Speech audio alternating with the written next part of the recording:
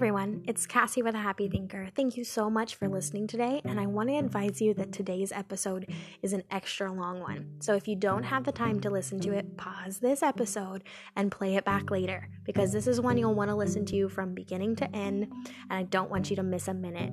Thank you so much again, and I hope you love it.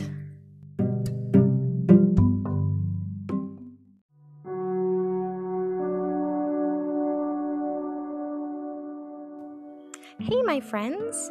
Today's episode I am going to touch on some topics that are sometimes a little bit taboo for some people, but they are on harder emotions, harder things to deal with than just our regular everyday feelings and our regular everyday thoughts. Things like depression and anxiety and fear. I'm going to talk about how they link together, how you might be going through them now, and that you're not alone. I want to start off by saying that I myself have experienced both clinical depression and clinical anxiety. I understand what it feels like, and I am there with you. I would not be here today if it weren't for some incredibly amazing people in my life, many of them, that have helped me cling to their words even when I myself didn't have the energy, ability, or drive to be able to move or push past what I was going through. So if you're in that spot where you're dealing with some major anxiety or major fear or major depression, just know that if you can't hold on to hope, hold on to mine. And if you don't have people in your life there to help push you through and hang on to their words, even when you can't hang on to your own, hold on to my words today and just know that I can be that person for you. If nothing else, just hold on to my words. Even if you can't believe them, just take my word for it. Okay, guys, so I want to start off by saying that there is a major difference between clinical depression and anxiety and just anxiety and depression. Now, the thing about that is that medical professionals don't have a specific diagnosis for neither anxiety or depression that they can pinpoint and say, yes, you have clinical depression, you do not. The only correlation between the two is a repetitive thought pattern over and over and over again that is thought so many times that it becomes habitual in the brain. And by becoming habitual in the brain, a chemical reaction starts to happen. It's like a little server error that a computer would have over and over and over and over again until the point that it becomes like something that would infect the computer and keep it in that state. It's the same thing with our brain. Our brains are just little computers trying to solve problems, and it's the same thing. So a certain thought pattern that you've thought over and over and over and over again becomes a behavior, or it becomes a belief, or if it's like a server error, if it's something that is super negative or something that is super scary or super anxiety filled, and you've thought it over and over and over again, a chemical reaction can happen in the brain. And when this happens, it becomes clinical. And because of that, anybody, and it doesn't matter who you are, what status you have, whether you have an incredibly happy life or an incredibly sad life, whatever it is that you're going through, it does not matter who you are or your status quo of any kind. Depression and anxiety and fear can grip anyone in any state and any walk of life. There is no shame in if you've had anxiety or depression and it's become clinical, or even if you've just had it on the regular. I want you to understand this does not make you defective. This does not make you broken or something that needs to be fixed. This is simply something that happens because of a thought pattern. Now, that is not to make it any lesser or make you feel like it's not any more real, the feelings that you're feeling, because they are incredibly real. It is very interesting because most people who have never experienced depression or anxiety think it is a form of sadness or sorrow or panic. Now, anxiety can feel panicked and depression can feel a bit of sorrow, But in reality, depression, real clinical depression, actually feels like a deep emptiness. It feels like a void, a lack of emotion, a numbness, an inability to feel emotion, or even have the effort to try and get out of depression when it's gotten to a certain point. Sometimes depression can get to the point where it has gotten so bad that the person doesn't even have a want to stop being depressed, not because they don't want to themselves, but because they feel such a lack of emotion that they don't even have the will. That's why it's incredibly important that if you're in that place, to simply believe what you know is true, not what your brain is telling you is true. So what you know is true is somebody trusted that you trust before your depression. Hang on to their words. So if their words are, you can keep going, I am here for you, it is not hopeless, you are not useless, you do not have to give up because I'm holding your hand. If those are the words that you're hearing from someone trusted, then those are the words you need to believe, even if you yourself do not believe them. Hang on to their words. Hang on to their truth, even if your truth does not match, because your brain is continually having a server error over and over and over, and now a chemical reaction is happening. Now, some people might start to question, well, did the chemical reaction happen first, or did the thought pattern over and over happen first? Doesn't matter. Does not matter at all. It's important to just understand that if you're having a depression or anxiety is also the same. It's a negative thought pattern or a chemical reaction. It doesn't matter which one happened first, but one results in the other. So negative thoughts over and over again, which in this time period where we're going through a lot as a nation, where we're going through a lot in the world, as we're humans going through an incredibly chaotic and unpredictable time, there are a lot of negative thoughts running around in the world for people and being spread all over. I understand if you're having a lot of anxiety, and I understand if you're having depression. This is why I'm making this podcast today, because if you can't take anything else away from this, just understand that it does not make you defective. It does not make something wrong with you. It simply is something that these negative thoughts in the world, these negative thoughts in your own brain have started to cycle over so many times that it has caused a physical and chemical reaction in your body and in your brain. That's it. That's all that's happening. So there's nothing wrong with you. And it also is not weakness. And there is no shame in feeling the way that you feel. I simply want you to know that there are people here to help. So hold on to these words today, and I hope you can kind of understand how it works and what you can do to help yourself. So you're depressed or you're anxious.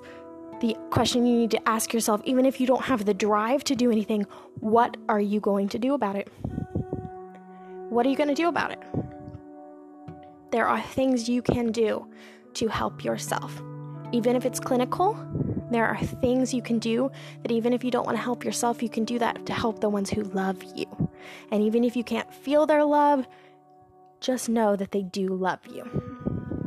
All right, guys, let's jump into some of the ways both anxiety, fear, and depression kind of connect to each other, and how they can kind of be a ripple effect and cause like a chain reaction of chemical things from each other. Let's talk about the differences between fear, anxiety, and depression. So fear. Fear is a lesser emotion than anxiety or depression, but fear can become anxiety and fear can also become depression. So that's why I've decided to include it today in the descriptions and in this podcast, is because I want you to understand that if you're experiencing a lot of fear, that can also result in your anxiety and that can also result in your depression. Fear ultimately is always trying to keep you safe. The emotion of fear was designed to keep you safe. Now, in the life that we live now, there's a lot of things that we fear that aren't putting us in immediate danger. A lot of times our brains don't know the difference between a moving car and the fear of potentially letting someone down. In our brains, chemically, it is the same reaction. Even though those are very different types of fear, they are the same kind of fear in our brain. So, for instance, if you're afraid you might get sick because of the pandemic, it is the same fear as if a lion were chasing you right now. Your brain cannot tell the difference. Even though you're afraid of a possibility, you're not in immediate danger by simply thinking about getting sick.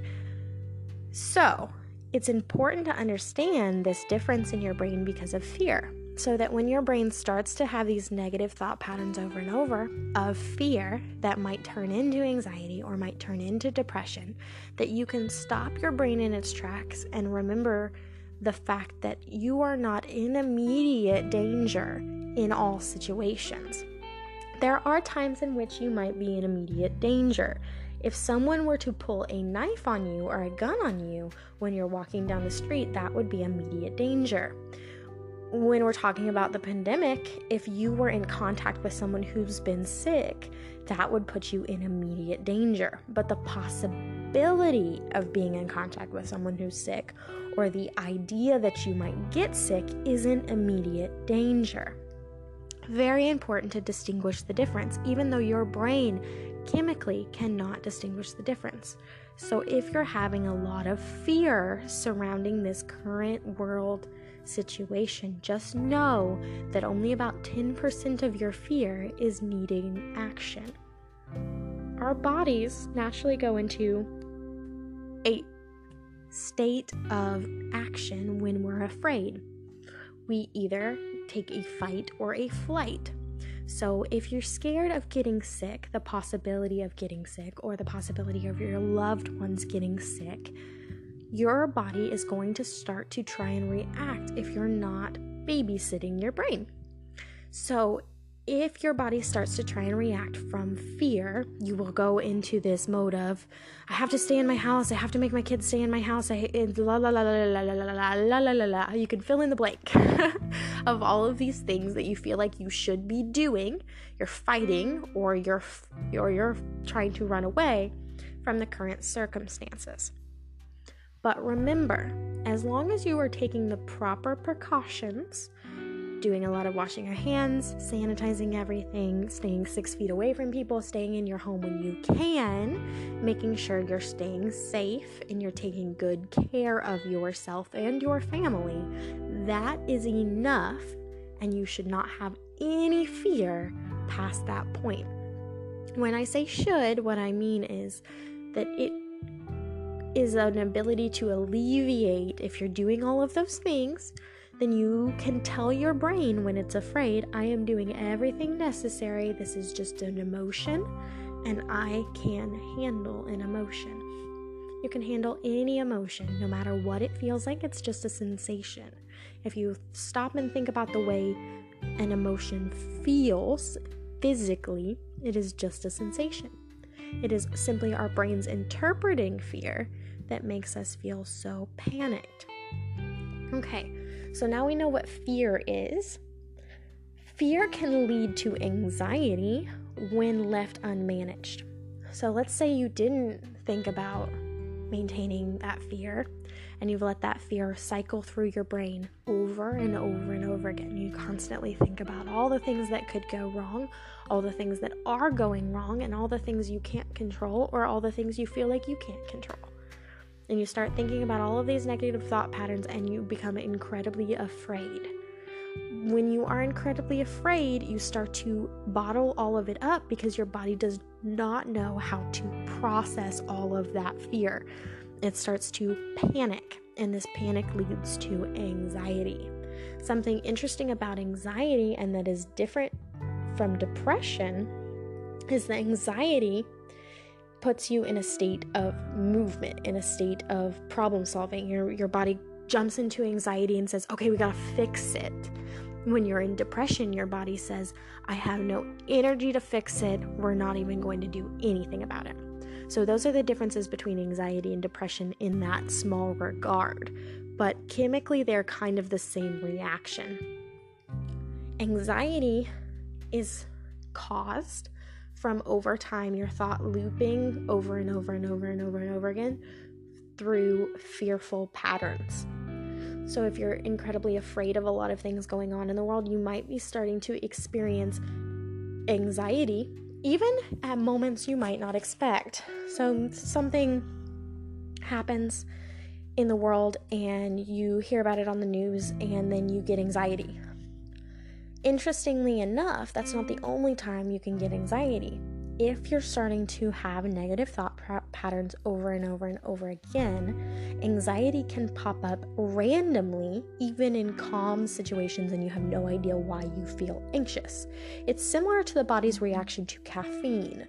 When you've had too much caffeine, you feel fine in the moment, it's good, and then all of a sudden you have this huge sugar rush, this huge caffeine rush, and your body is like jittery and panicked, and sometimes like very paranoid, and all of these things that you can't control. Anxiety can do the same thing. You can panic and have no idea why you're panicking, simply that you're panicking. These kinds of reaction to anxiety can be almost clinical if they happen a lot over time. So if you're experiencing anxiety, do not feel ashamed that you're experiencing anxiety, especially if you're experiencing it a lot right now and it's becoming more of a clinical than just a regular anxiety situation. Just know that it means you're not dealing with your fears. You're letting them bottle to the point to where your brain starts to burst with panic because you don't know how to process your feelings. So the first step with anxiety is learning that it is the fears that are causing anxiety. It is not actual circumstance that causes anxiety. It is your fears. Actual circumstances may be happening, but it's the way in which your brain is looking at it that the anxiety is caused by. That doesn't mean it's not real or that your feelings aren't real. Feelings are definitely real. But just know that when you start to deal with your fears, your anxiety will lessen. Now, let's say you're already in anxiety. We will dive into that. If you're already feeling the anxiety, when you're having anxiety attacks or you're having extreme anxiety, there are a couple things you can do to help alleviate your anxiety that can help settle you and calm you a little bit once it's already happening. Now, the goal is to try and reach your anxiety before it gets to this point, but once you're in this point, that doesn't mean you're past help or it's hopeless. It simply means that you need to take more drastic measures to take care of it. And your brain is already in the state of trying to solve your problem because it's freaking out. But sometimes when you're freaking out and you're having this panicky feeling, your brain does not even know how to handle it. If you've ever seen somebody in an extremely fearful situation, like for instance, if they can't, let's say someone is in the middle of doing a transaction at a bank and the bank is being robbed. In that situation, when someone is gripped with fear and panic, they may not have clear concentration to be able to know what to do. They just don't know what to do and they're panicking, so therefore their brain can't think clearly. The same thing can happen when you're having an anxiety attack. So it's important to know how to handle the anxiety before you get there, so that if you ever do get to an anxiety attack, even if you can't think clearly, you know the steps. So it's always good to try and write this down if you know you have the chance of panic attacks, or if you're prone to panic attacks or have ever had one before. I myself have had an anxiety attack before and a panic attack, and I know what it feels like. So I understand this feeling, and I definitely want to give you some things that helped me. These are not from me. These are things that have been studied and researched that do work. Everybody is different, so some of the things that might work for one person don't always work for another. So it's important to have a variety of tools at your disposal. Okay, so a couple things you can do once you've already gotten to the point of anxiety and you need something in the moment of an anxiety attack or a panic attack are: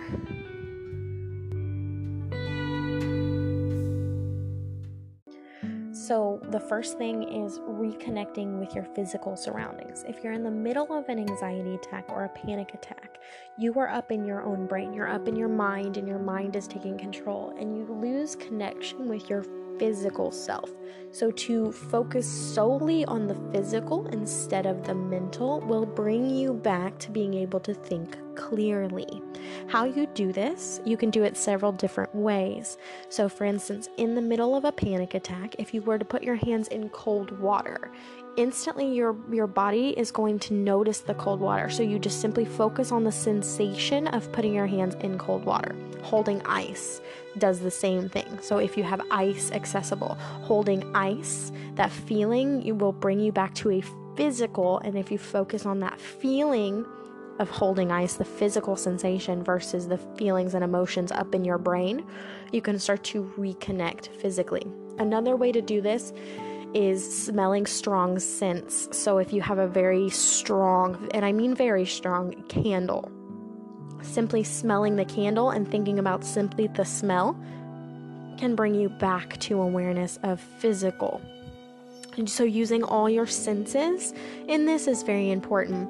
Some people need all of the senses in order to bring themselves back to a physical connection.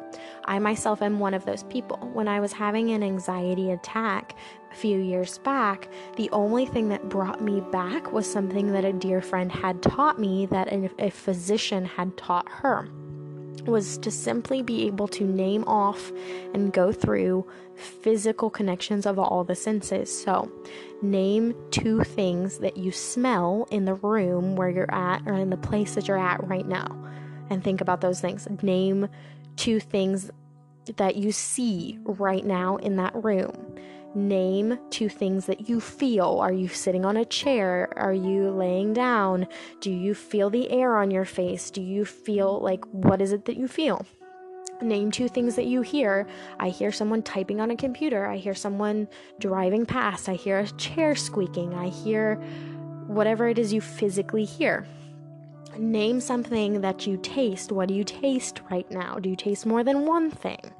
Sometimes it helps for you to taste a strong food at that very moment. And name all the things that all of your senses, your hearing, your sight, your touch, your taste, your smell, all of your senses, make sure you're naming off all of your senses and physically connecting instead of being up in your emotions and in your thoughts. Reconnecting to yourself physically can bring you out of an anxiety or panic attack. That is the only thing for me that really worked when it came to my anxiety. Another thing you can do if you're thinking a little more clearly than that far gone in your anxiety is to do a thought dump or a thought download, which is to get a piece of paper and literally pour out every single thought that is coming across your mind, even if it's not a clear one, even if it's not a full sentence, even if it makes no sense. Pour out everything you can on a piece of paper. Don't think about what you're writing, simply write it down and just keep writing until your mind feels clear again.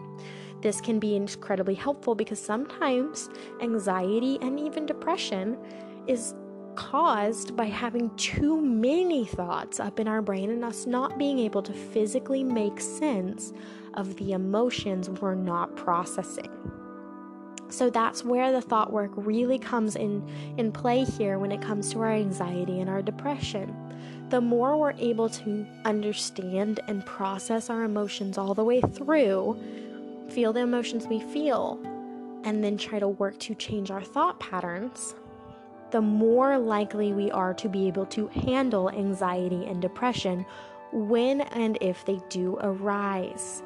So maintaining and managing your mind is important on all levels for your mental, emotional, and physical well-being, but also to help maintenance so that when things do arise that are overwhelming, like crazy things in our world, you have the tools and the tricks and know what you can do to help yourself. Know what you can do about it so that you're not feeling like you're completely helpless.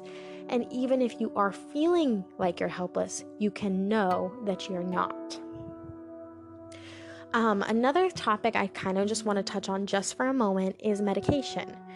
or therapy or any kind of assistance with the treatment of clinical depression and anxiety.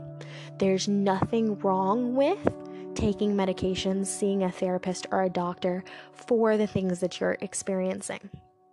I want you to understand the only person that can make that decision on whether that's the right thing for you is you. And if you're having trouble feeling the drive or the ability to reach out for those things, call anyway. Go to a physician anyway. And if you're feeling a lot of shame, just remember it doesn't mean that you're broken or you need fixing. And that medicine or that therapist also does not confirm that you're broken or that you need fixing. It's simply you choosing to do the thing you know could make the difference. If you're scared of medicines and scared of the reaction or being addicted to medication, talk that over with a physician and a doctor. There are many other things they can do other than medication, and there's nothing wrong with reaching out for help. The only person that would know exactly what's right for you is you. So if you're having trouble because you are in the middle of anxiety or depression, just know there are other resources that a doctor or a physician can help you find other than just medication. Know that that's not the only option, and there are others. Continue to make sure you advocate for yourself on this, and make sure if you don't have the ability to do so, you find someone who can. A trusted friend, a spouse, a relative that can have your back and advocate for you. Just be clear on what you want and what you don't want to that person. Okay, so now that we've kind of touched on some things we can do with anxiety, let's jump into some things we can do before anxiety or depression starts happening to help manage this. I'm also going to dive deeper into depression and the effects you can start to do, things you can do when you're in the middle of depression, not just anxiety.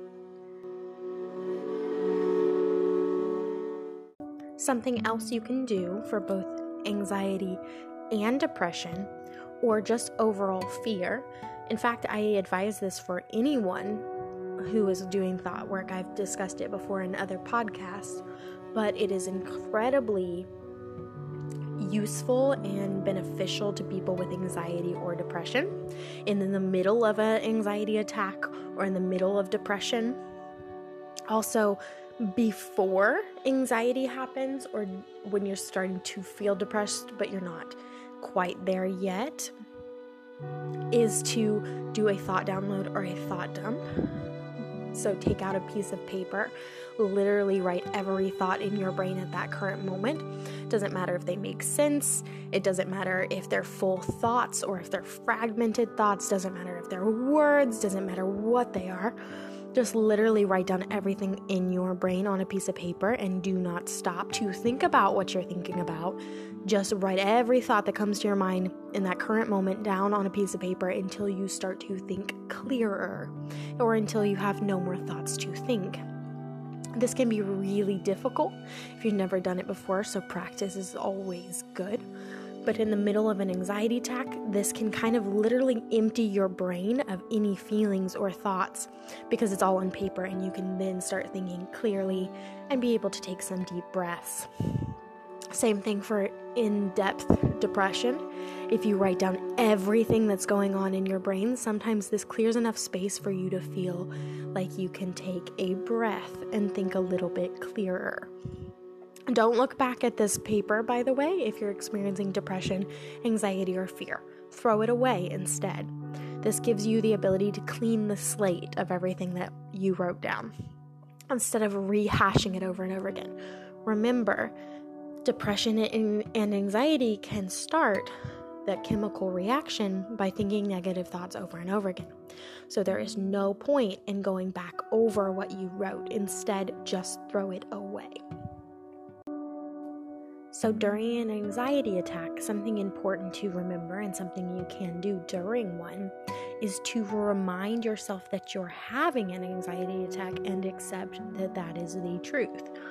Sometimes accepting this can feel shameful, or it can feel even worse. You think that resisting the fact that you're having anxiety will help you be able to control it. But in fact, this is a natural emotion and chemical reaction in the body. So resisting it makes it worse. The better option is to simply say to yourself, so I'm having an anxiety attack. But then remind yourself, but it is simply a feeling and emotion. I am physically okay. I am physically safe. You can say this out loud or say it in your brain, but to accept that you're having an anxiety attack can then take off the pressure to be able to deal with it. You can't deal with something you haven't accepted. So it's important to accept I'm having an anxiety attack. Doesn't mean there's anything wrong with me, but I am safe and I am physically okay. By reminding yourself this, you can take a few breaths, and that is actually the next thing I advise you to do. There are many breathing techniques. You can look them up online if you'd want, but there's a few of them that definitely help. One is rotating nostril breathing, where you take your thumb and index finger, you put your thumb on one nostril. As you put your thumb on one nostril, you breathe in through the other side, and then as you breathe in and have taken a deep breath in, you put your index finger on that nostril that you breathed in and breathe out through the other side. Then breathe in through that side, close it with your thumb, and breathe out through the other side. This meditative exercise can stop you thinking about your thoughts and instead focus on what you're doing. Because it takes so much focus to pay attention to breathe in and out the proper way, this can reconnect you to your body. This can also help you calm down and regulate your breathing. And by regulating your breathing, you regulate your heart rate and get yourself to calm down. There's many other breathing techniques that you can try, but this is one that I know for myself has worked in the past. Another thing that you can do is simply to take a walk after you've learned to calm down your breathing. Taking a walk is very beneficial because it gets the blood flowing in the body. It gets the brain being able to take in oxygen by getting that blood flowing, and it can actually help calm you down. But it's important that you get your breathing under control first, otherwise you're going to continue to panic yourself. So those are some things you can do. Meditation is always a wise solution to these problems as well. Meditation can help with both depression and anxiety. Meditation encourages deeper breathing, which encourages blood circulation and flow in the body. This can help the body start to regulate the chemical imbalance that is happening in your brain.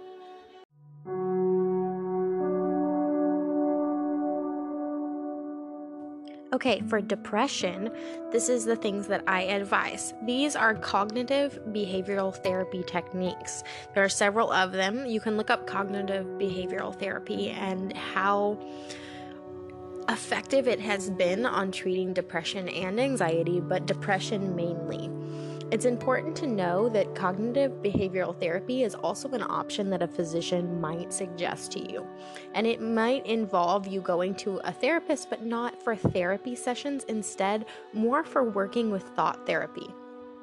These are some suggestions, and it may sound a little scary when I say cognitive behavioral therapy, but honestly, what that means is being able to rearrange your thinking to make it more positive on a normal basis. So even if you can't feel good or feel things, your thoughts are still happening. So changing them to more positive thought patterns ultimately can help you feel better as well. This is something I talk about a lot in my podcast in general. My past 2 podcasts are really good ones to start practicing if you're going through a lot of depression. Because if you can't feel anything, sometimes you don't realize that your thoughts are like feeding into that numbness. Because numbness in and of itself is a feeling. Hopelessness and emptiness is feelings. So, if you can't feel anything technically or think you can't, your thoughts may be the culprit. Not to say that the chemical reaction isn't happening in your brain already, but this can help. At least give you some motivation to be able to start the process of healing and getting better. Journaling your feelings and tracing them back to your thoughts. So, I've talked about this in my past 2 podcasts, and I highly advise you to go back and listen to those if you haven't already. Compassion for self changes the thinking is one of them that I suggest for this. And so I'm not going to jump deep into this specific solution, but this one can really help you be able to pinpoint where your depression might stem from, the negative thought patterns that are playing over and over again for you. All right, the next one is finding opportunity to think more positively. So what I mean by that is if you're walking into a room and the first thought in your brain is this is an ugly colored wall for a room, that's a very negative thought, and it may not seem like it's any harm, it's just the thought about a wall color, but it's your first thought is a negative one, not a positive one. So finding opportunities, even small ones, to think more positively can change your thinking overall. It can make it a behavior instead of just habitual thinking. So when you walk into a room, instead of automatically thinking this is an ugly color for a wall, practice small moments to think more positively. So walk into a room and make yourself list 3 things about that room that are beautiful. 3 things about that room that you like. Or if you can't even get to that point, if you're feeling very hopeless and very helpless and you can't even think of things as beautiful or happy or things that you like, think about things that you think are not ugly. That's not as far of a stretch. And do the same with every opportunity you can find. If a negative thought crosses your brain, find 3 things about whatever that thought you just thought that counter it. Even if you can't jump all the way to happy or like or beautiful, jump to the opposite of whatever you're thinking. So if you're thinking that's ugly, think about, well, that's not ugly. That doesn't make it beautiful, but that is a little bit easier for your brain to swallow, and can also start to change your thinking to be more positive. Find opportunities to do this. You walk into a room with a mirror, you see yourself and you think, ew. If ew is your first thought, or if yuck is your first thought, instantly jump to 3 things that aren't yuck or ew about your physical appearance, if that's what you're thinking about. Or if you see other people and are instantly gripped with fearful thoughts that are feeding into negative depression, then think 3 positive thoughts that are believable. They don't have to be jump to daisies and roses, but that are believable to you to counter.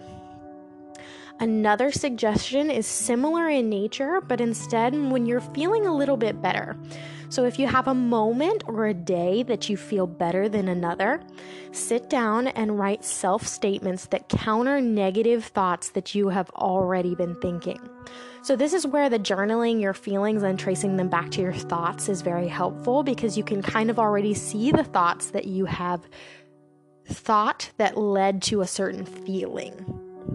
So by doing that and already kind of knowing what you're thinking and being aware of what you're thinking, you can write out self-statements that counter them negative thoughts.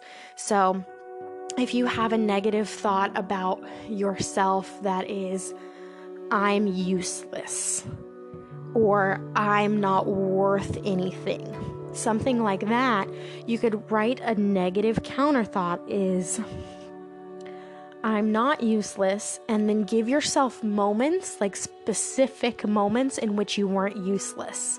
Like, I was able to get up and make breakfast, or I'm not useless, I have been able to smile today, or I'm not worthless, and be honest. Even if you can't come up with things with yourself, ask somebody else, and they can give you a positive counter to your negative thought. Then write it down, and by writing it down, every time when that negative thought comes back up, if you can remember it, awesome, and then say it to yourself. But if you can't remember it, find that sheet, read off that counter to your negative thought, and repeat it to yourself. By doing this, it automatically corrects this behavior and this thinking process and can be very beneficial. Another thing you can do if you're having severe depression is at the end of your day or before you go to sleep, visualize the best parts of that day. So if you're having trouble feeling anything positive, you're not going to think anything was good about your day, and you're not going to think anything was awesome or beautiful or wonderful about your day. You're going to feel very numb. But that's why you don't have to jump all the way to awesome, wonderful, beautiful. Jump to visualizing the best part. So if that part, one part in your day, let's say lunch was good, okay?